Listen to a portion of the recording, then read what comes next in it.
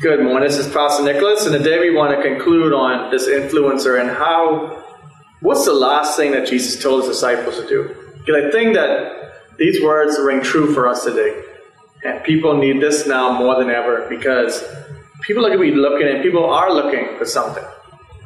And here's what Jesus said in Matthew chapter 28, starting at verse 18. He says this, Jesus came there and said to them, all authority has been given to me in heaven and in earth. Go therefore and make disciples of all nations, baptizing them in the name of the Father and of the Son and the Holy Spirit, teaching them to observe everything that I have commanded you. And remember, I am with you always to the end of the age. Again, as we think of this, many people think that, this was just something that Jesus just said at the end just to end, Matthew. But this is so important for us. And it says, go, therefore. And people are saying this is something that we are doing every day. We are going and making disciples of all nations. And when I think of that, first of all, I want to ask is, are we making disciples even in our own home? Are we making disciples around people around us? Friends that we have. Are we doing that? Are we making it being the influence that God has called us to be? Because I think too many times we know this. If you've grown up in a church, you've heard this over and over again, but how many of us take these words seriously? How many of us are truly investing in someone, discipling them?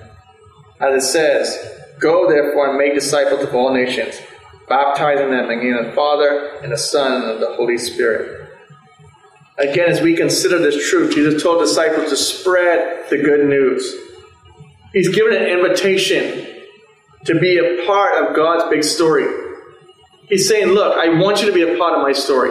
I want you to tell others about me. I want you to talk about me and tell them the truth of who I was and who I am. Jesus told them to teach others everything Jesus had taught them. I ask you, do you study God's Word? Do you know what Jesus has taught us? Are you investing in really studying? As we're recording this, it just came out about how BJCs are going to be happening in July. And many people are in an uproar about it. And the thing is, many people have already been told that basically, hey, you weren't on holiday. The exams will be postponed. And now you have the option whether to take it or not. The question is, if you were studying, it should be no problem for you. You should be able to go and do what you have to do. The same thing goes for us as a believer. If we study God's Word, we know the truth. It shouldn't be hard for us to tell others about Christ, to be a part of His story. Jesus reminded that He was going to be with them always. Even though He wouldn't physically walk with them any longer, He would never leave them on their own. Think about that. Jesus even told us in His Word that it's better for Him to go because He's going to send the Holy Spirit, a helper. And I think that sometimes that scares us because we think to ourselves, well, Jesus and to His disciples, they thought Jesus is gone. But no, now we have the Spirit that lives with us, lives in us as a born-again believer. And it's with us always. Jesus in the physical body could only be right there. But now we have the Spirit that lives in us and is with us always. You see, but telling God's story is about more than words. The message requires action. You see, we get to the whole Bahamian thing. Mouth can say anything. I can say I'm a Christian. But what does that look like? How am I showing that to people? Would people know that I'm a Christian by the way I live? And that's what Jesus is saying. Go and tell people about me. Tell them everything that you know about me, that you have seen, that you have heard. Go and tell them about it.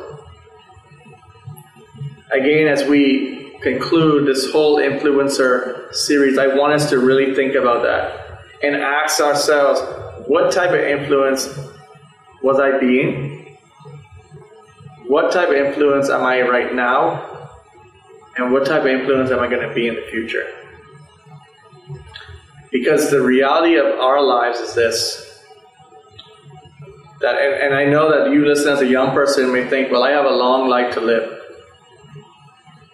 Think about it. A 10-year-old was just shot dead. Nobody could imagine that or even think that. And they were just in the wrong place at the wrong time.